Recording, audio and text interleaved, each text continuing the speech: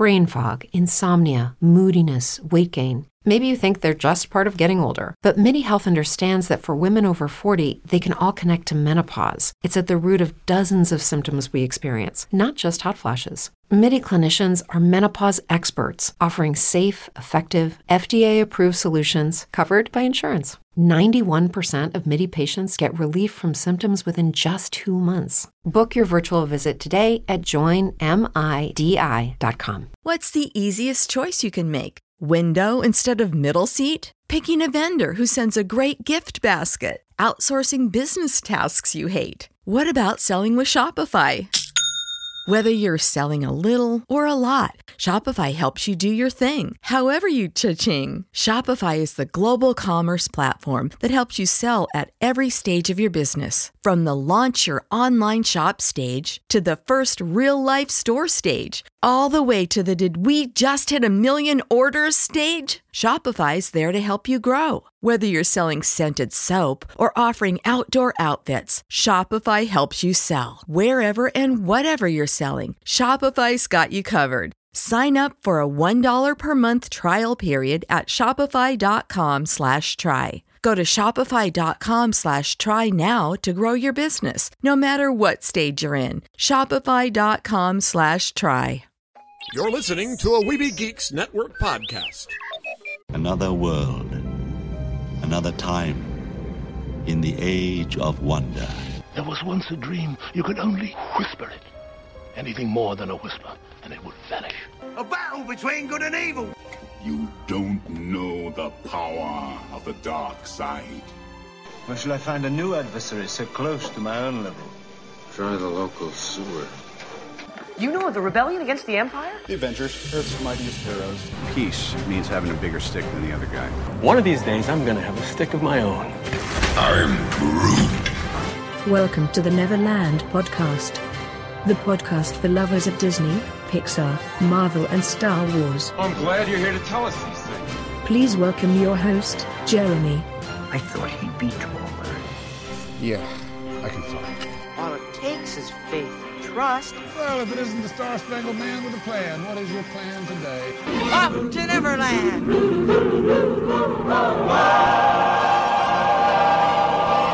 Take your pixie out of your pockets, Neverlanders, and sprinkle some of that pixie dust around. Think up that happiest thought and fly away with me to Neverland. Who am I? Well, I'm Jeremy. I am the head Lost Boy, which makes me the Pan, and I'm a big Spider-Man fan, so you can call me the Spider-Pan. That's what everybody calls me around here. We all have nicknames, whether we be Lost Boys or we be Pixies, because girls never get lost, so girls around here, we call them Pixies. But us boys, we kind of get lost. I'm sure our wives will attest to that. But we get lost, and so we're known as Lost Boys in here, and you can become a Lost Boy or Pixie simply by going to neverlandpodcast.com and clicking on that link that says Neverlanders. We have a lot of fun things happening this week because we have a brand new Marvel film coming out with its own bed of controversy, which I'm going to slightly address some of the controversy before we just dive in with reviewing the movie based upon the content of the movie itself, and go into some of the content of who are these characters actually in the Marvel comics that you're going to see in the film. So I'm going to walk you through a whole lot. You're going to hear me talk a whole lot, so I hope you're enjoying the pleasant sounds of my voice. And heck, if you really enjoy the pleasant sounds of my voice, Planet Comic-Con Kansas City is coming.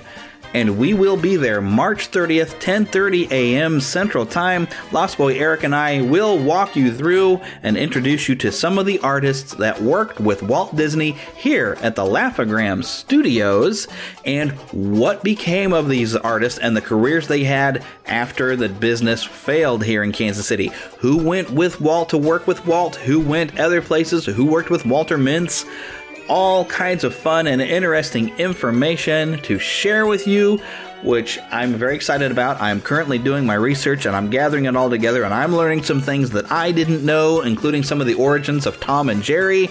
Other than the Hanna-Barbera, you know, they did have animators that work with them, and there are some animators from Kansas City that worked on the original Tom and Jerry cartoons. So I'm finding lots of fun and information. But now, before we dive into some news and whatnot, of course, there is controversy surrounding the Captain Marvel film. Now, some people have said that these are internet trolls that have been criticizing the film before it's even come out, and these trolls must be people who are film of the DC or Fawcett Comics Captain Marvel, now known as Shazam. With that movie coming out very, very soon, these people want the Captain Marvel film to fail, and I have seen occasional comments on YouTube where like, oh, well, we like ours better, because there are people who do prefer either DC or Marvel, but they don't really have as much contention, I think, as what people say that they do. Sort of like Star Wars and Star Trek. Generally, we like both. And there are people who might favor one a little over the other, but we're not really clashing over the differences and of which one's superior, because in general, most of us fans like both to some degree, even though we might like one more than the other. So I don't find that as being a big reason why there's been a lot of people upset. But if you spend a little time on YouTube, and I did one video on YouTube to address this, but I've noticed some of the people who tried to address this were obsessed. And every day they had a new video complaining and fussing and finding new ways to be upset about this film. That to me is just they're trying to build a following to just be upset. They're making a profession of complaining without actually seeing the film, only having seen teasers and being upset about Brie Larson making some comments that are just, they're her opinions, and you don't have to agree with her, and you don't have to even like her. But if you were going to go based upon the opinions of actors on whether or not you should see a film, then you probably shouldn't see any films if you don't like her opinions, because guess what? Hollywood's full of opinions, and you're probably not going to agree with them. So that is not really a great reason. Now, granted, she did say some stuff like she didn't want to have an overwhelmingly white male critics, and she previously said about The Wrinkle in Time critics that, they were all white and it wasn't made for them. And so people have taken those words about, applied them to Captain Marvel. Oh, well, this film wasn't made for us. So people have almost gone overboard, and they're just bound and determined to hate the film without seeing it, and bound and determined to not see it. And if you don't want to see it, that's fine. Then don't see it. Me, as a reviewer and a podcaster, I was going to take the time to go see it, even though I'm not a big fan of Brie Larson. I wanted to judge the film on its own merits. So the review we have in this show will be not only me, but Pixie Heather, my wife, came along with me so we can get a woman's perspective, because, maybe as a white male, I wouldn't be giving it a fair opinion. And I don't think that opinion is correct, that white men are, we shouldn't be able to see these, or white men critics are bad, because really anyone can be a critic of a film these days, but it is legitimate to see a film, then put up your, criticize it or whatever, put up your review, not review it before or without ever seeing the film. That is not a fair assessment. You have to watch the movie first.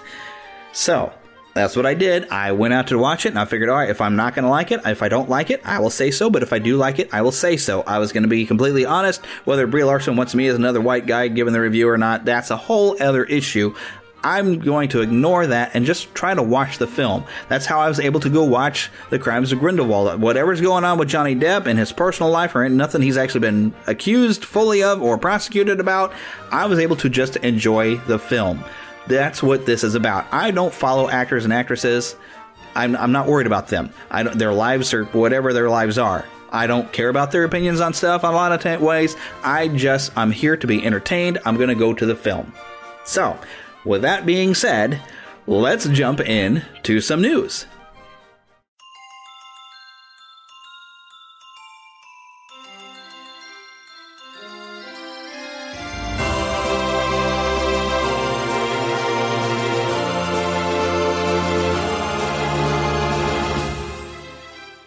Spanning the Disney and geek universe to bring you the best in comics, toys, movies, and entertainment. This is news from around Neverland. Okay, I've got a lot of content this week, but I do want to cover a few things that happened in Disney news this week. The biggest thing was that we have the announcement for exactly when Galaxy's Edge, the Star Wars section of Disneyland, will open. May 31st. And then Walt Disney World will open August 29th. Although Rise of the Resistance is reported to not open with the park, it's going to be delayed a little bit, so it's going to open a little bit later. But that's okay. It's a very big thing, and maybe that'll slow down some of the people that are going to go for the initial rush to rush in there as quick as possible to check out what's going on. Maybe it'll slow some people down. Some other people will go and look at some other things. there's still going to be plenty of stuff to look at, but that might have some people that wait until that ride is open before they go. That might be part of the thought process behind the delay, but I think it's just because it's taking a lot of time to build it, and they want to go ahead and get this open. Now, something else is some bad news, though, over at Walt Disney World. A part of Muppet Vision 3D, the mural of Miss Piggy doing a Gone with the Wind with Kermit is being painted over. It's going to be gone. They've already took down the Kermit the Frog hot air balloon. They sold the parts. They've gotten rid of the Muppets Courtyard. The marquee's been replaced. The Muppets are just flat out being eliminated from the parks, which that's bothersome. I don't even know if the attractions are still going over at Walt Disney World. Last I heard about anything is that Frozen was in there doing a sing-along. I've heard the operating hours are reduced, and my wife has not gotten to see that yet, to see the Muppet Vision 3D. And it's one of the last things Jim Henson ever did. I think it is the last thing that Jim Henson did. And to see it go is very, very sad. Now, here's kind of an odd thing, though. With the Fox deal, Disney got a hold of something called Yes HD, which is like a sports network of some sort. And the Yankees, Amazon, and Sinclair Broadcast Group actually reached a deal with Disney to buy the Yes Network for $3.47 billion. Wow. So this is basically, Disney doesn't need or want necessarily everything they were getting from this Fox deal, and so this is another asset that they're able to put in somebody else's hands. They've probably got their hands full, I'd say, enough with. They've got ESPN, the Fox Sports. I think they were going to let go somewhere else, or they might have been hanging on to it. I don't remember, because they mainly wanted the movie area of things, so the 21st Century Fox is where they're aiming, and that gives them rights back to like the original Star Wars films, the prequel films. They have complete rights there, and also the X-Men. They can bring it into the MCU, makes things a little easier, so they don't have to work out a deal like what they did with Sony. Now they can start making X-Men films part of the MCU. How that's brought about, be that a reboot or whatever, not exactly sure. But if you are planning, though, to go to a Disney park, to Disneyland or Walt Disney World, if you happen to be a member of Sam's Club, you can save up to $70 on admission to a Disney World in Orlando. And, starting at just $42 for a 10-day ticket package to Florida. This is really cool. A lot of this, though, has to do with doing multiple days on your trip, but most of the time you're going to go multiple days if you're going down there, so that's okay. They're also selling discounted prices for a 4-park magic offering, and that allows guests to enter each park once, and that's prices starting at $87.25 a day.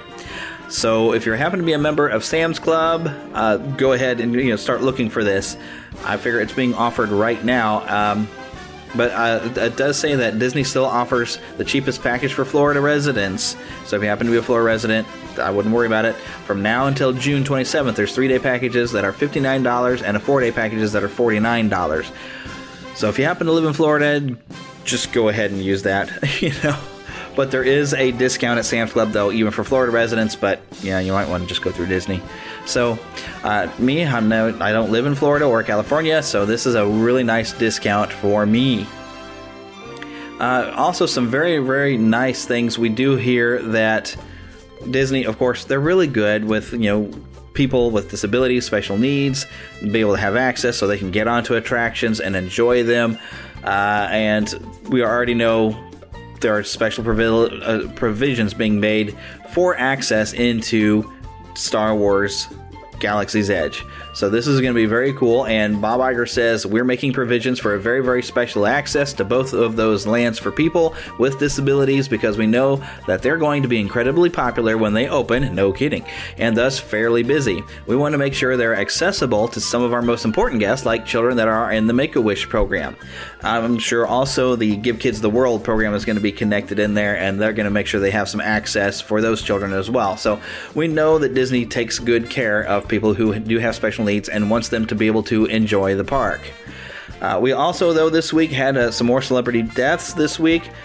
Wrestler King Kong Bundy from the 80s passed away. Also, Jan Michael Vincent from Airwolf 80s series, and a bunch of other things that I never really got into. I do remember Airwolf. I remember watching it, but I didn't really know what all was going on besides, oh, look, a cool helicopter, so. And we had a Nintendo game of Airwolf and everything, but they both passed away this week. And I tell you what, this year is already racking up a lot of celebrity deaths. But that's all I really wanted to cover in news. It's just a handful of things because we've got a lot of things to cover with Captain Marvel.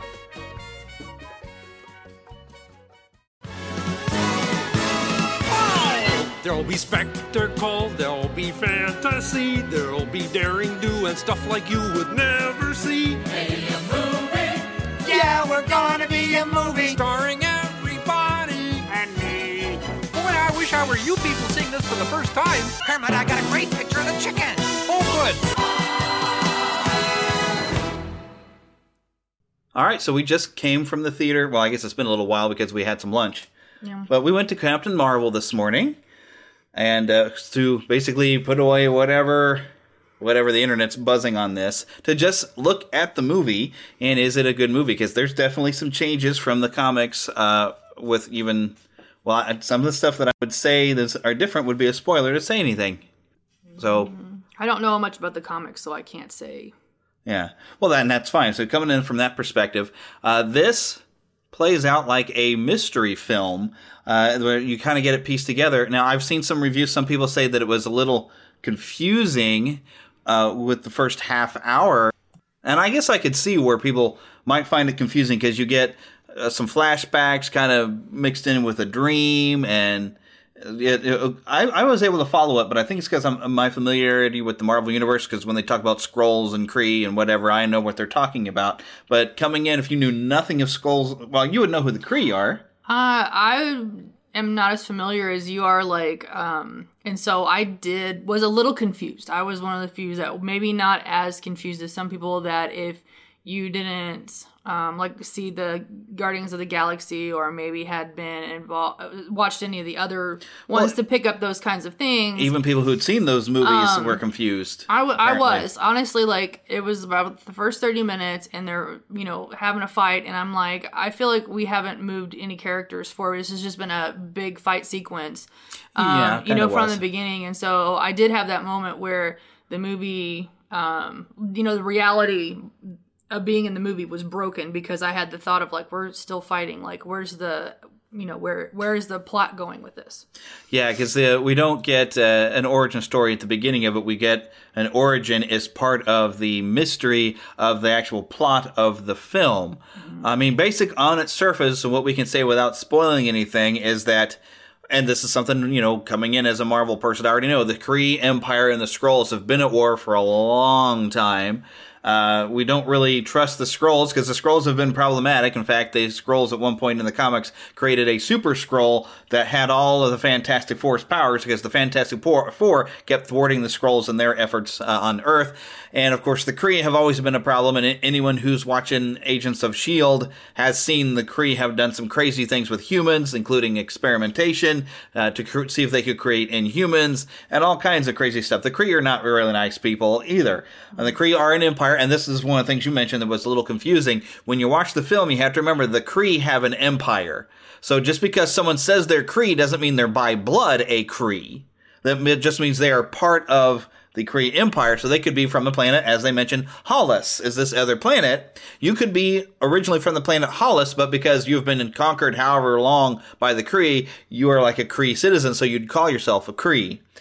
And that's something, it comes up a lot, but they don't explain that, but that's one of the things you have to kind of go with. And I don't know if they kind of mention heart of the Kree Empire, but, unless you think about it, an empire means they're conquistadors or whatever. They have conquered all these other planets, and their major concern is on these border planets and stuff like that, and having problems on their borders with Skrulls, which they get into later. So basically, in the Marvel comics, there's been wars between the Kree and the Skrulls for a very long time. So coming into it, that's not a surprising thing. I kind of get it, and so. Now, the interesting thing is you have Veers there, who does not know her real name, does not even know that she's human from Earth. She just thinks she's a Kree because she looks just like everybody else from Hollis. And she even believes herself to have blue blood. So, I mean, that's the safe area of where we can talk about the plot. And at some point on a mission with, she's, becomes a Kree soldier, and she's been, in essence, brainwashed that, we're all noble warrior heroes. That's her training. I mean, that's her training. As a soldier, that's what they've trained her to believe and to do. And you do see that very much at the beginning. And then I think it's safe to say as the movie unfolds and she remembers and things like that changes and she becomes more herself. She becomes more human. And I did appreciate that we have a good moment because, you are showing these aliens having these established abilities. I mean, we've already seen how tough a Kree is with Ronan, the Accuser. And we can see, we don't really see any more of the Accusers, but we hear a little bit about what the Accusers do for the Kree. Because they are pure blood Kree. But we're kind of used to they're made of some tough stuff. And we see the Skrulls having the ability to shapeshift like that. So it seems like all these alien races are superior to humans in some fashion, and they seem to have an attitude that we are superior to you humans.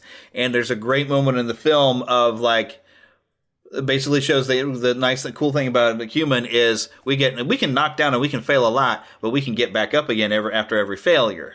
Yeah, it's not so much that we are stronger or faster or flying higher, or anything like that. It's that tough endurance that we keep on and we get up when we fall down, and that's a nice. Yeah, that was nice, and that's what I'm taking from it. I'm sure they had other intentions, sort of like WALL-E. What I take from WALL-E isn't a big environmental message. I take from it that we've forgotten how to be human with all this technology and convenience, and here's this little bit of technology who's learned to be more human and teaches us how to be human again. That's my takeaway from that one, and that's my takeaway from Captain Marvel is, hey, our humans, we're pretty good. We can get back up again, and we can fail, and we don't give up. Now, I'm sure there's plenty of humans that do give up. We're not all perfect, but that's a good message to humans. Like, hey, you fall down, you get back up again. Why do we fall down, so we can get back up again? So, well, I think this is a movie because there are some movies that when you watch them, what you get out of it is what you bring into it, and I think this is one of those things on a variety of levels. Because there's some blatant feminist-style pokes, but not enough to be obnoxious. But some of them can fly right over your head if you're not familiar with some of the jabs that feminists take at men. Well, and see, we had the discussion afterwards of certain scenes and things like that where I didn't pick up any feminist leanings. Like, I took it as something totally different, but I wasn't necessarily looking for an underlying message of, of those kinds of things. I saw it as character development. I saw it as... Well, there's difference between the things that were character development, because one of the critical complaints has been that Brie Larson seems very stiff.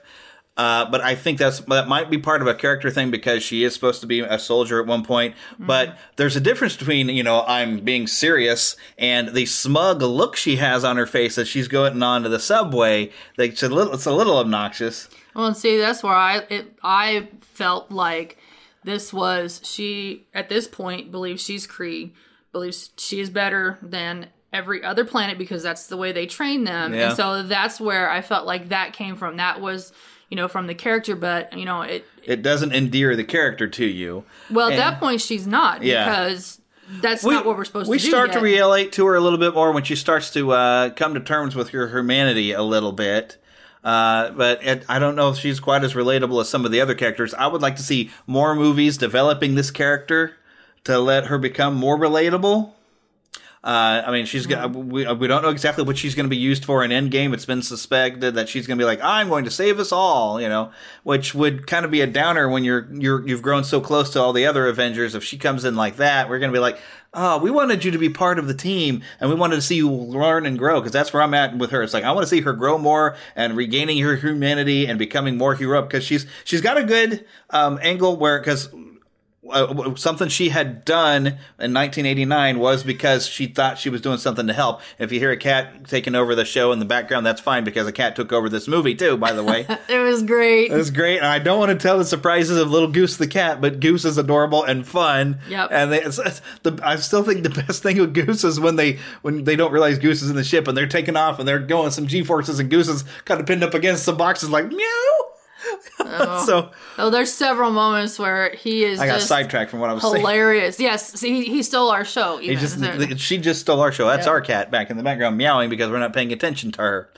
But we do see she has some good qualities of like, well, she wants to do things to help. And it's like, I can be saving people if I do this. So like, that's good. That's the type of thing we need heroes to have. We also need heroes to be able to fail and learn and grow from failures. And we get to see that she has had a lot of failures as a human, and she might have thought of those as being weakness. And they even tell her, oh, that's a weakness. Yeah. And it's like, no, her falling, then it shows she got back up every time. So I'm a human, and humans, we get back up again. And now, haha. That's a very, very important. I liked that. Climax. I think that would be the climax. That was the climax when she kind of realizes like, hey, I'm not weaker because I'm a human. Because she seems resistant when she's finding out she's a human. Even when she has a conversation with her best friend again, she's kind of almost mad to find out like, no, I don't want to be human. I'm Veers. I'm not Carol Danvers. And then at the end, I like the nice turnaround. It's like, my name is Carol. Mm-hmm. So she's like come to terms with it, and she's proud to be I'm a human being. This is my home planet, and you stole it from me.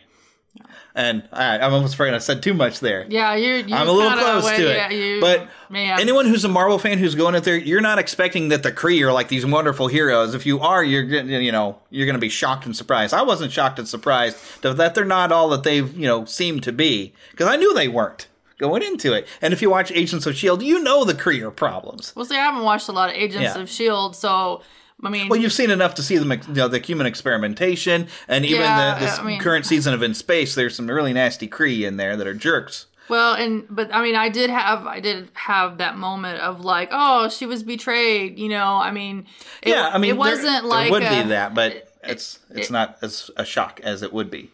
No, it's if you come into it and not knowing, who the Kree are, then it is. I think there's going to be more of that like violation of you as the, like that betrayal of you as the watcher, because you come in on one side and then you have to flip just like the main character does. Yeah. Well, even in the movies, you have seen you've seen at least one nasty Kree, because we're familiar with Ronan the Accuser. Yeah. So you wouldn't be, and the only other thing about the Kree, they had made their treaty with the Nova Corps in Guardians of the Galaxy, and that's where Ronan the Accuser is very upset about that.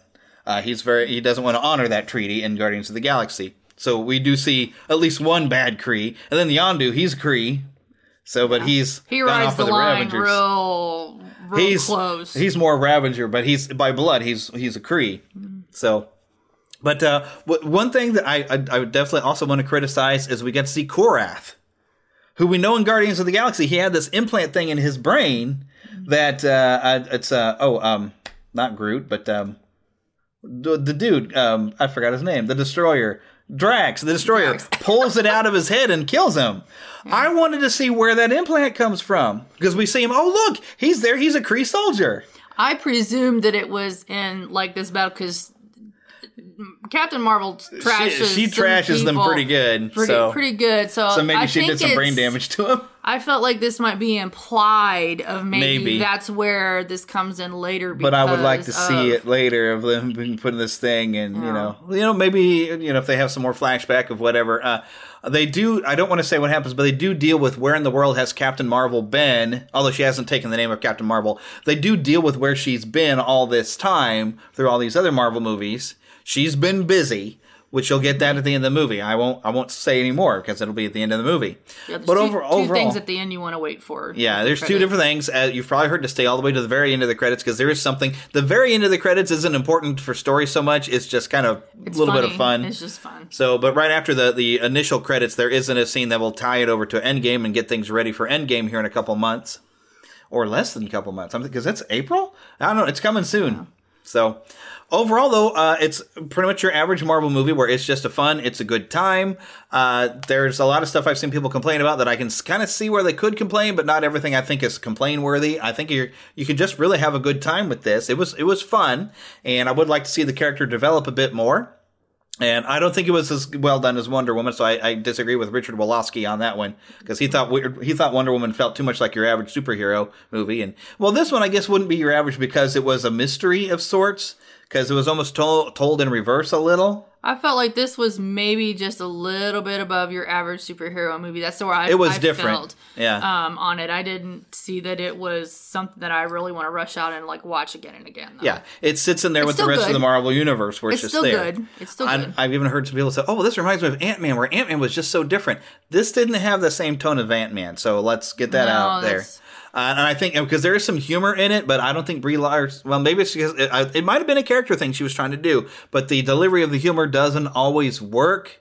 I didn't have a problem with it. Yeah, sometimes it comes up because there's a difference between funny snark and just snark. You know, and there's a level, and I think it should have been funnier because it seems that it's demonstrating she's got a sense of humor, and she gets commended by Jude Law's character, which I can't pronounce his name. He's not who I thought he would be. That's all I'll say to that. I can't say anything about the identity of some other characters because it was not what I expected, and it's spoiler. But he does tell her, it's like he even mentions your humor is a bad defense mechanism. You know, he ridicules her sense of humor. So I see that trying to come out as her having a sense of humor. So she's always trying to have these little jokes, and it comes across. Let's say Spider-Man's funnier than she is. We'll put it like that. You know, she has like this smart aleck kind of personality thing that it kind of works, kind of doesn't work. Sometimes it works better than others. It's more fun when she gets a little wink and a smile at Nick Fury when she'll kind of kid on him. That's when it starts to work better. I think when just got that wink and a smile coming along. But before when she doesn't have that wink and a smile and she just says it just seems like this ornery snark. You're just like, well, that wasn't necessary. But with Nick Fury, she gets this friendship, and you see that smile and a wink would kind of come across, not literally smiling and winking at him, but you get more of that tone of playfulness with her snarkiness. I think came through better later. I think that was just the training versus her accepting herself. And like you said at the beginning where, this humor is bad, basically everything that made her human was bad. And that's what the career, she got better at it when nobody was telling her to quit it. Well, and I think that didn't bother me. That didn't come across my radar as anything bad. I felt like I'm pointing out what other people have said. Okay, why they've had problems with it, but I think there could be reason of character. I can see where it doesn't come across very well, and that is the thing. But that could be reason of character because she's trying to do something, and so we do see her kind of develop and grow a little bit as she kind of she seems to maybe settle in a bit more on Earth. Something seems to spark whether she starts to act a little bit more human and the longer she's on Earth, I think. And even when she starts to learn that she is, it does seem to change her. So we do see some character growth with that. But I could see where you would say, oh, she seems so wooden. And some people thought she was wooden the entire time on Earth. Like, well, not the entire time. When she first gets there, yes. But that might be because that's the way she thought she has to be. But it seemed like the longer she was on Earth and interacting more with Nick Fury, she started to become more human, and we'd see her actually kind of smile. I can agree with that. See? So I'm thinking maybe give her a little credit, for what she was trying to do. Maybe it wasn't really the stuff that doesn't quite seem to work as well. It's because it wasn't supposed to at first for her character, but as she kind of maybe gradually grows into it. So, but overall, I think you can have a good time with this. It was a fun show. We had fun with it. It's not one of their best. It's not one of their worst. It was definitely better than Thor: The Dark World. If you look at that, it was one of the ones that just kind of was like, it wasn't very good. This one sits somewhere in the middle of it's not going to be one of my favorites, but it was definitely fun. So I like to see what they do further with this character in upcoming films. One quick detail, though, I want to throw in because it is interesting. You will encounter a Flerken in the film, and the Flerken are all alien creatures, and they resemble cats. Now, in the comics, Captain Marvel has a pet cat named Chewie. That's a Flerken, but actually she wasn't aware that it was a Flerken.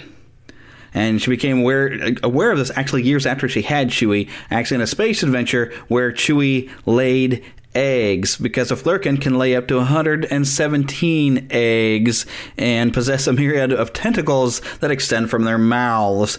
And actually their bodies hold pocket realities, bubbles of space and time that existed into other worlds. So they're very strange creatures. Now in the film, they did rename the cat Goose, kind of a Top Gun tribute. It's fun that way. But yes, that is a Flerken, in case you were wondering. This is your Neverland story time. You can listen along with your MP3 device. You will know it is time to listen when you hear the chime like this. Let's begin now.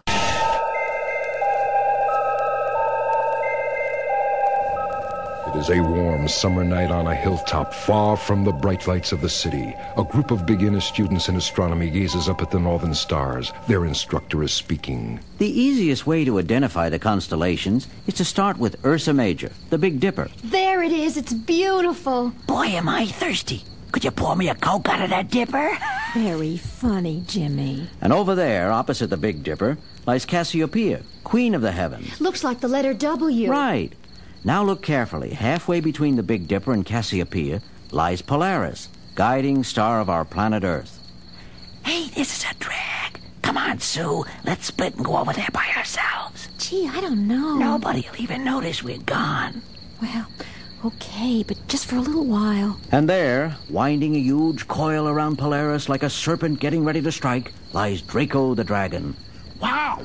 Really looks like a dragon. And hey, look at all those shooting stars. Almost like the dragon is breathing fire right down at us. That's just a meteor shower. But it is unusually bright. I'd swear they landed right there on the other side of the hill. What an imagination she's got.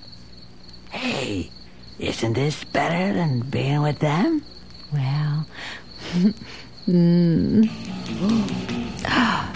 Jimmy, look! Huh?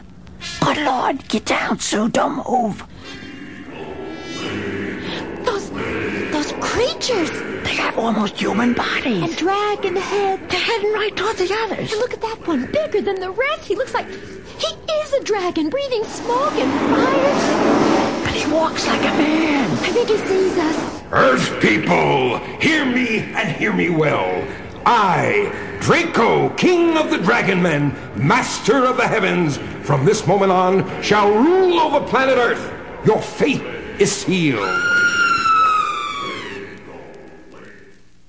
The next morning, down at the Daily Bugle, publisher J. Jonah Jameson is furious. Listen to this. Mysterious disappearance of young group of students terrifies country, baffles police. That's from the Clarion. And this, reports of strange lights, UFOs, and weird creatures from space have aroused fear and panic in the countryside. That's from the Ledger. And what have we got? Not a word, not a picture. Mr. Jameson, these reports just came in. You better look at them. Invasion by creatures from space confirmed. New York City may be their next objective. Eyewitnesses describe space creatures as dragon men. Parker! Yes, sir? Parker, this is the biggest thing of the century. You get out there and get me some pictures fast, or you're through. You got that? Yes, sir. Whew, is he mad? And as for the rest of you so-called reporters... Dragon men. Oh, boy, I never did go for all that space creature jiving. Uh-oh, my spider sense is tingling. Hi, Peter. Where are you going in such a hurry? Hi, Mary Jane. Old Jameson sent me on a wild goose chase. He's really freaking out. Mind if I join you? Oh, come on. Only, you're gonna have to move fast. Something strange going down. Everywhere I walk, it's like danger walking along with me. Especially when I pass a manhole or a sewer. Peter Parker, are you talking to yourself again? Huh? Oh, sorry, MJ. Look, this thing's bugging me. I'll call you soon, okay? Well, if that's the way you feel. Hated to do that, but I gotta get back to my pad, switch into my Spider-Man outfit. Old Webhead, gotta take a closer look at the sidewalks of New York. And I don't mean the song of the same title. Late that afternoon, in one of the myriad of subterranean passages beneath the streets of the city... Yuck! Boy, I can think of 100 places I'd rather be than down here in the sewer system of New York. But from the minute I got here, my spider sense has been jumping like a yo-yo. Every passage I've been in has been sending out danger signals. And yet I haven't seen... Hey, wait a minute. Light up ahead. Gotta move in closer. Whew, look at that! A huge control room of some kind. I wasn't here before. And who or what is running those machines? Jump in Jupiter, it's the Dragon Men! And up on that platform, that's got to be the leader. Whew. He's a dragon, an honest-to-goodness, fire-eating, smoke-breathing dragon, standing up like a 10-foot man and... Welcome, Spider-Man. Come in. Holy cow, he even talks like a man. And how does he know me? I gotta play this cool. At your service, Mr. We can dispense with pretense, Spider-Man. Not a bad rhyme for a dragon. Draco, King of the Dragon Men, has not descended from the heavens to bandy words with mere earthlings. Then why has Draco come? Since you are about to die, I'll tell you why. By midnight tonight, your time, the mighty Draco will be master of planet Earth. From what I see right here, looks like he could do it, too. Gotta stall for time, learn his plan. Sounds like a tall order, even for a bragging dragon. Your insolence is beneath my notice, Spider-Man. But the minute I activate this miniature model of my hydromagnetic energy deactivator... Miniature? It must be 20 feet long by 10 feet high. Precisely. This miniature HMD will instantaneously paralyze every energy source in this city. Every energy source? You mean people, too? Obviously. Every living thing in its minuscule way is an energy source and will be deactivated, paralyzed, as you might say. Then what? New York is only one small part of the world. When word of this event is heard all around your so-called world, I shall issue an ultimatum which will bring it to its knees, subject to the rule of Draco. Gotta stop him and his machine somehow. But first I shall dispose of the one Earthling who might get in my way. You, Spider-Man. When Draco next speaks, you shall die! Wow, that was close. He's a walking flamethrower. Shot that flame out of his mouth 30 feet away. Ha ha ha! You missed, old buddy. You want to try again? Gotta lure him away from that machine long enough to get a shot at it. Come on, I'm waiting for you. Or is the mighty Draco afraid to get off his pedestal? Draco fears nothing or no one, least of all you, Spider-Man. Ah, he's off the platform, coming toward me. Just a little more, baby, that's it. Die, Spider-Man! Missed again, chum! Now's my chance to get some of Spidey's patented heavy-duty, icky, sticky web fluid all over the controls of that machine, like this! Got it! I've deactivated the deactivator. What does that do to your flaky plan, Drakey baby? Dragonman! Seize him! Destroy him! Uh-oh. I wondered how long before they got into the act. There's too many of them. Gotta get out of here fast. Don't let him get away! Take him! Stop him! I'm positive one of these tunnels leads to the control room of the city's water supply. Wow! There it is! Man, those old spider instincts really come in handy down here. Now, to divert the water flow just long enough to flood the underground passages. Uh-oh, here come a few of Draco's pretty boys. A couple of well-aimed shots by the web slinger. And they're out of action. Now to turn on the flood. And get out of here! It is now 10 o'clock that night. Nice to be on the streets of New York instead of under them. At the latest here, special night edition, Dragon Men destroyed an underground flood. Now revealed to have been robots, not humanoids. Dragon Men destroyed. Get the latest here. Robots? From outer space? Gotta get me up high where the air is fresh and I can clear my head and do some thinking. A little web slinging and up, and away I go! Hey, you know, this old Empire State Building is still pretty high. And how clear the stars look from up here. There's the Big Dipper, and Cassiopeia, and Polaris. And, well, what do you know? Draco the Dragon, still up there. Then the leader of the Dragon Men wasn't an invader from space. Correction, Spider-Man. Isn't an invader from space. You, Draco, or whatever your name is, so you managed to escape. Though you destroyed my army, you can never destroy Draco. Come off it, Drakey, old chum. Tell me, who are you really, and why the masquerade? This is no masquerade, I assure you. I am Demosthenes Q. Drake.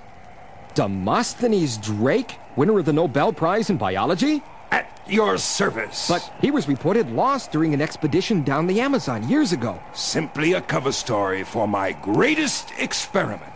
Don't tell me you allowed yourself to be bitten by a radioactive dragon, like I was bitten by a spider? You, my friend, are nothing but a freak, a mutation by accident.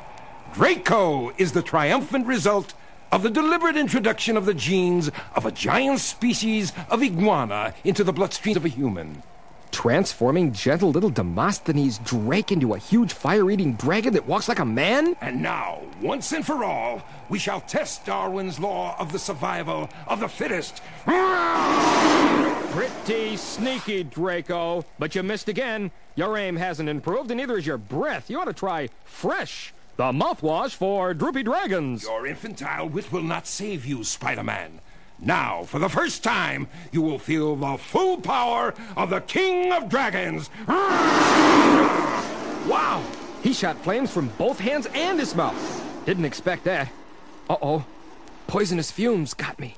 Nearly paralyzed. I can hardly move. I've got you. And now I'm going to enjoy tearing you limb from limb.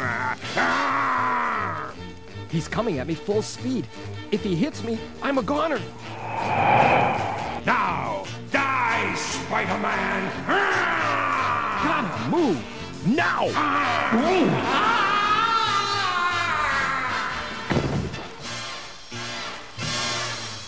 He went over the edge. Hit that roof 20 floors below. Gotta get down and look at him close up. My head's clearing now. Fumes wearing off. Well, I'll be. There's nothing left, not a thing. Wait a minute, what's that? I don't believe it. An iguana. A tiny iguana crawling away. Just disappeared down that hole in the wall. What an inglorious end to the career of the great Demosthenes Drake. But what a great day for the world. To Disney and beyond. Now let's get down to some actual comics nitty-gritty and knowing who some of the characters that you'll encounter in the Captain Marvel film, some of their comic book origins, and some things that you would like to maybe know that I must say are very different in a lot of ways in the film, mainly in the fact that Mar-Vell, you're going to find to be a kind of a different character in some major ways in the film.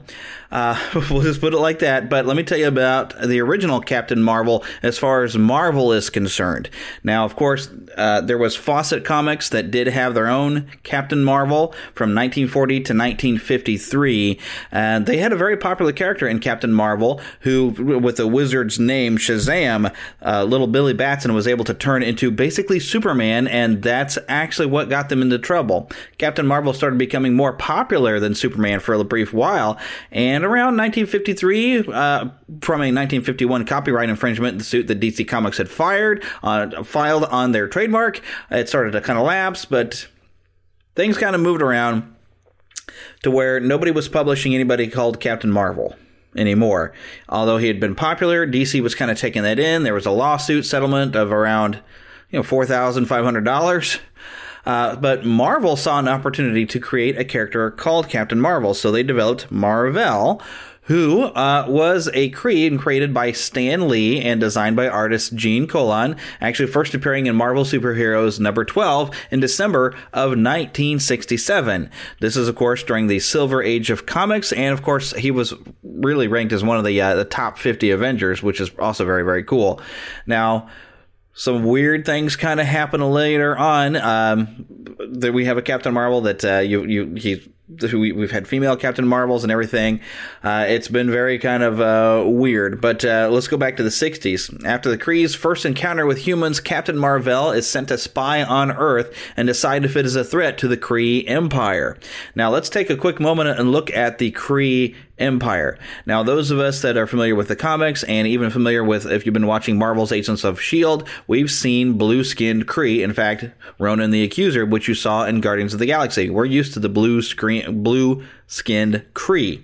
Now, the Kree they've intermingled with some of the other planets within their empire, and you do have some pink-skinned Kree, or also known as the whites or the pinks by the Krees. And they kind of resemble a Caucasian human.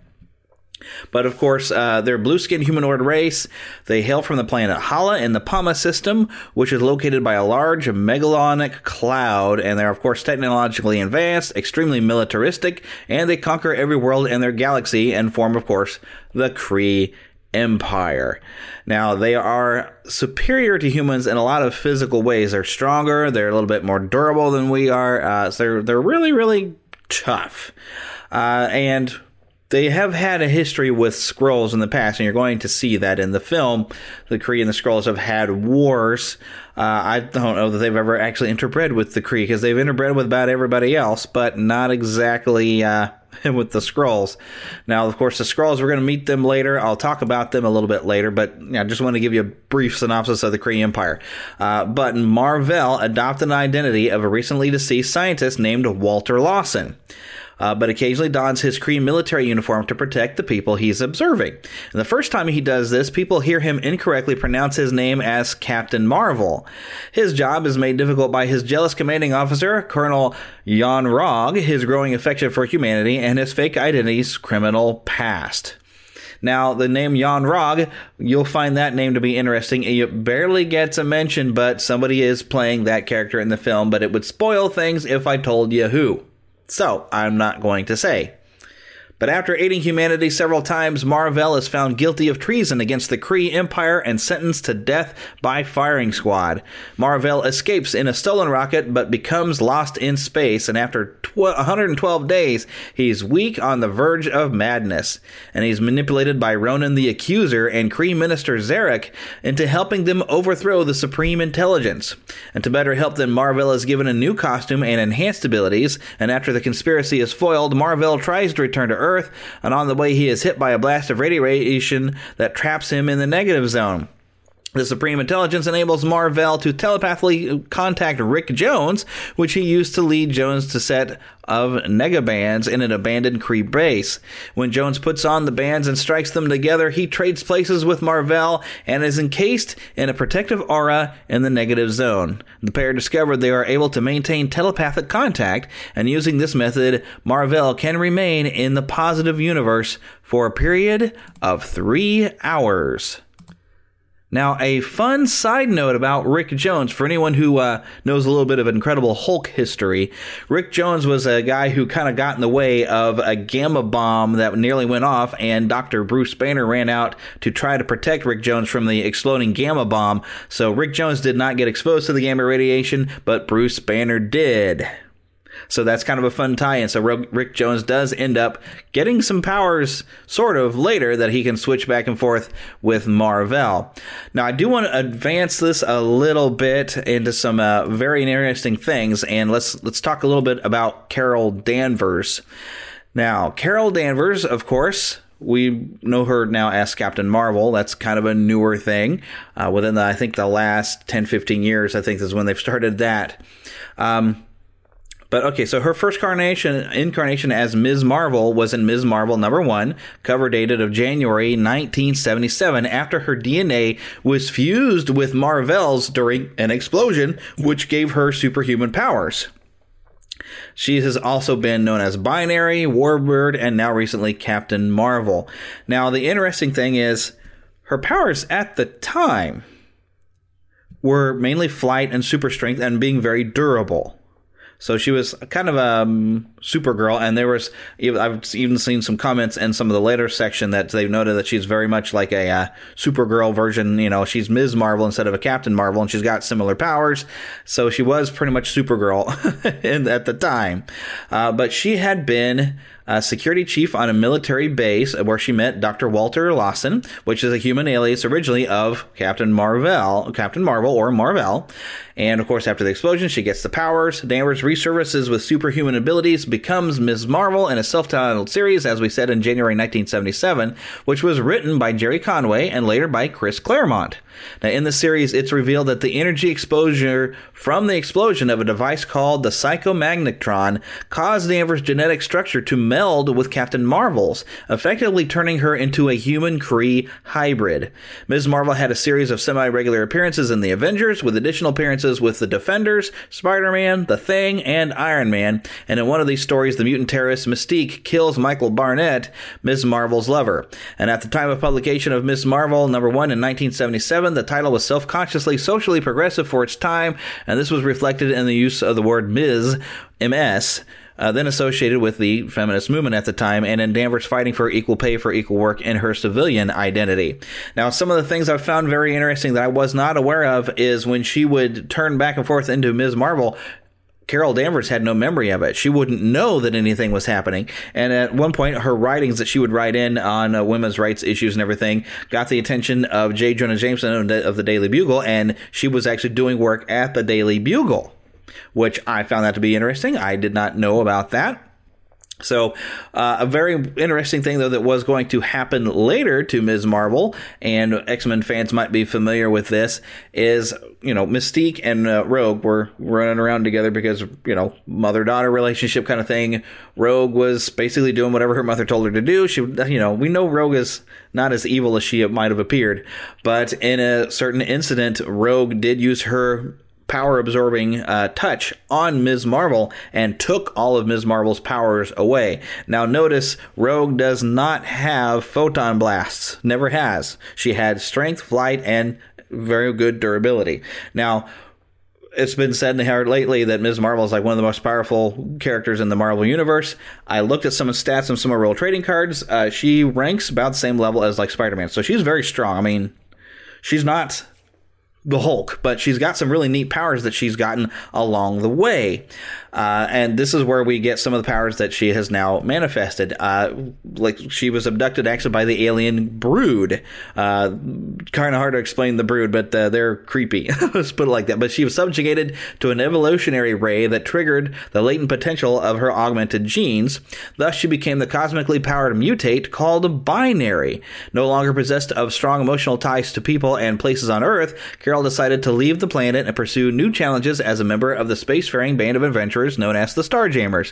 Now, those in the know that the Starjammers is actually where Scott Summers, known as Cyclops, where his father actually ended up as one of the Starjammers in a really complicated issue that they've never gotten into a movie, but his father is one of the Starjammers. He's basically like almost a space pirate sort of thing.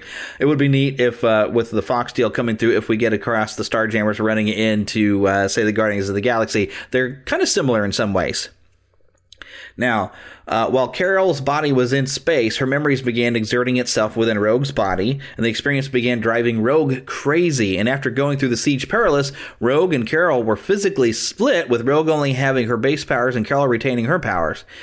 Gateway, which Gateway's a complicated character, another mutant, but he can teleport people. But he teleported the two away from the Reavers, with Rogue ending up in the Savage Land and Carol on Mural Island. The Shadow King took control of Carol and sent her after Rogue.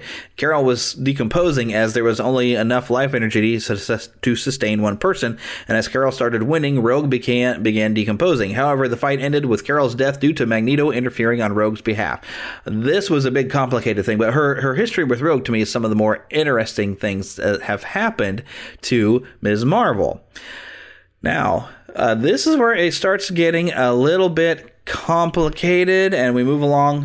Let's go ahead and talk about the Skrulls, because there was a massive Skrull invasion. So the Skrull Empire is a vast intergalactic empire that rules 1,000,000 worlds. The Skrulls have conquered or colonized every suitable world in the Andromeda Galaxy. Tens of millions of years ago, they were already expanding into neighboring galaxies, becoming an intergalactic empire. Those of you who have seen the film are realizing, holy cow, that is different than what they represented.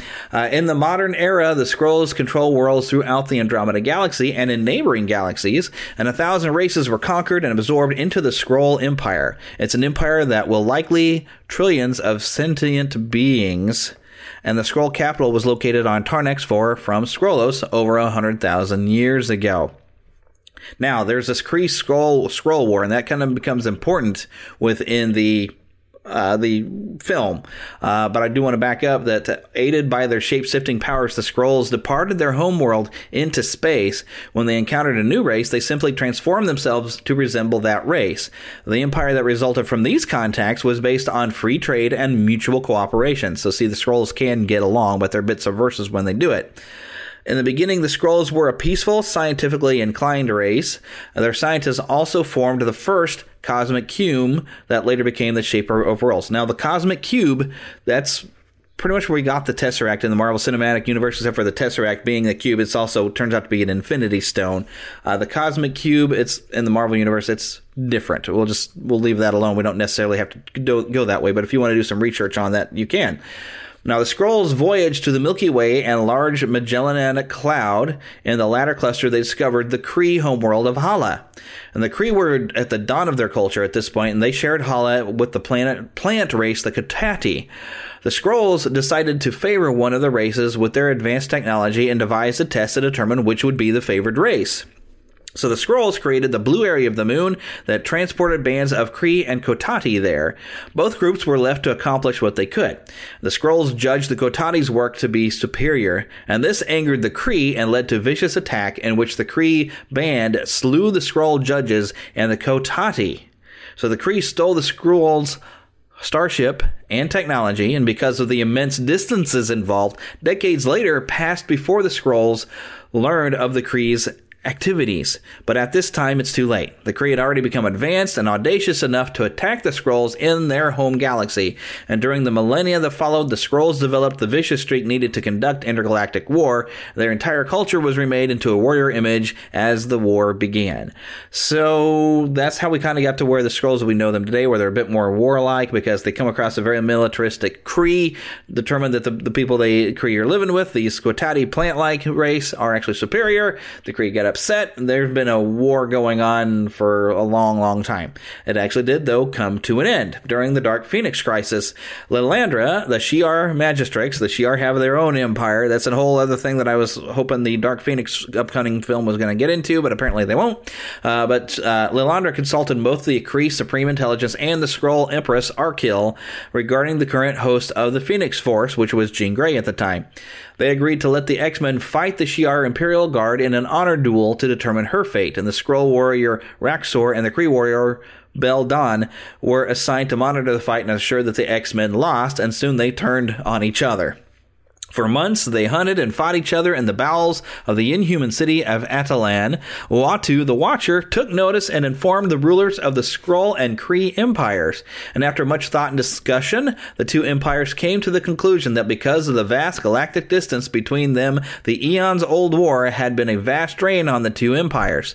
They were too evenly matched for each other to achieve a decisive victory over the other, so Empress Arkil and the Supreme Intelligence agreed to let the fight between their two greatest warriors, the Skrull Raxor and the Kree Beldan, to determine the winner of the war. So the fighting continued for additional months, undermining the foundations of Atalan.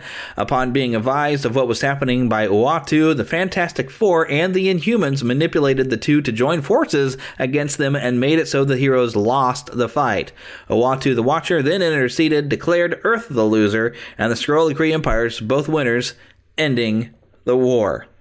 Now later on, the Skrull would invade Earth in what was known as the Secret Invasion, where it turned out they did what they typically do. They pick out some humans and they impersonate them, and they actually impersonated some heroes, most famously Spider-Woman. So, all right, so we've got this complicated history. Now, I got to dive into some other stuff to get to where these photon blasts came along.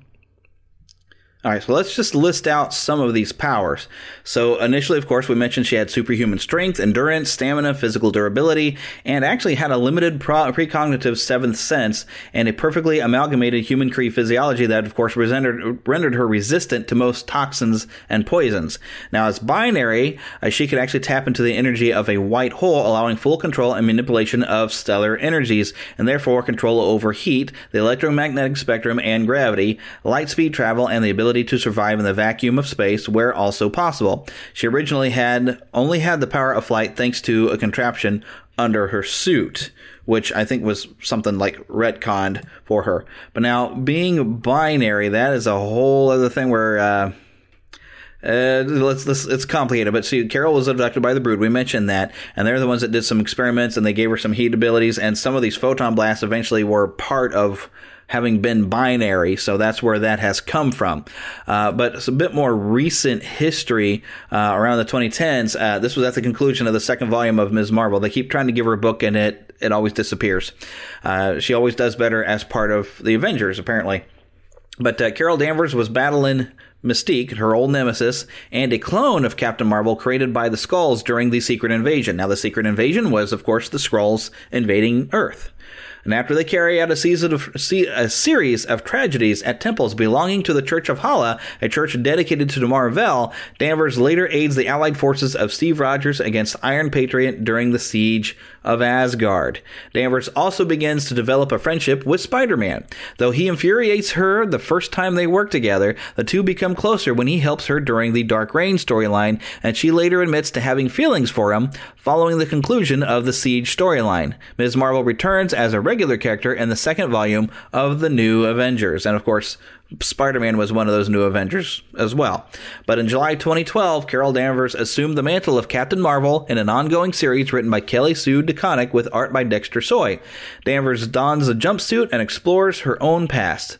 When describing her pitch for the series at WonderCon 2012, DeConnick said that it would pretty much be summed up as Carol Danvers as Chuck Yeager. She said the series would contemplate what Captain Marvel's legend means to Danvers, how she would wield it, and how the rest of the Marvel Universe reacts. So, like I said, this is actually fairly recently with her being known as Captain Marvel. And now, of course, with a film of Shazam coming out, the original Captain Marvel from Fawcett Comics, later DC Comics.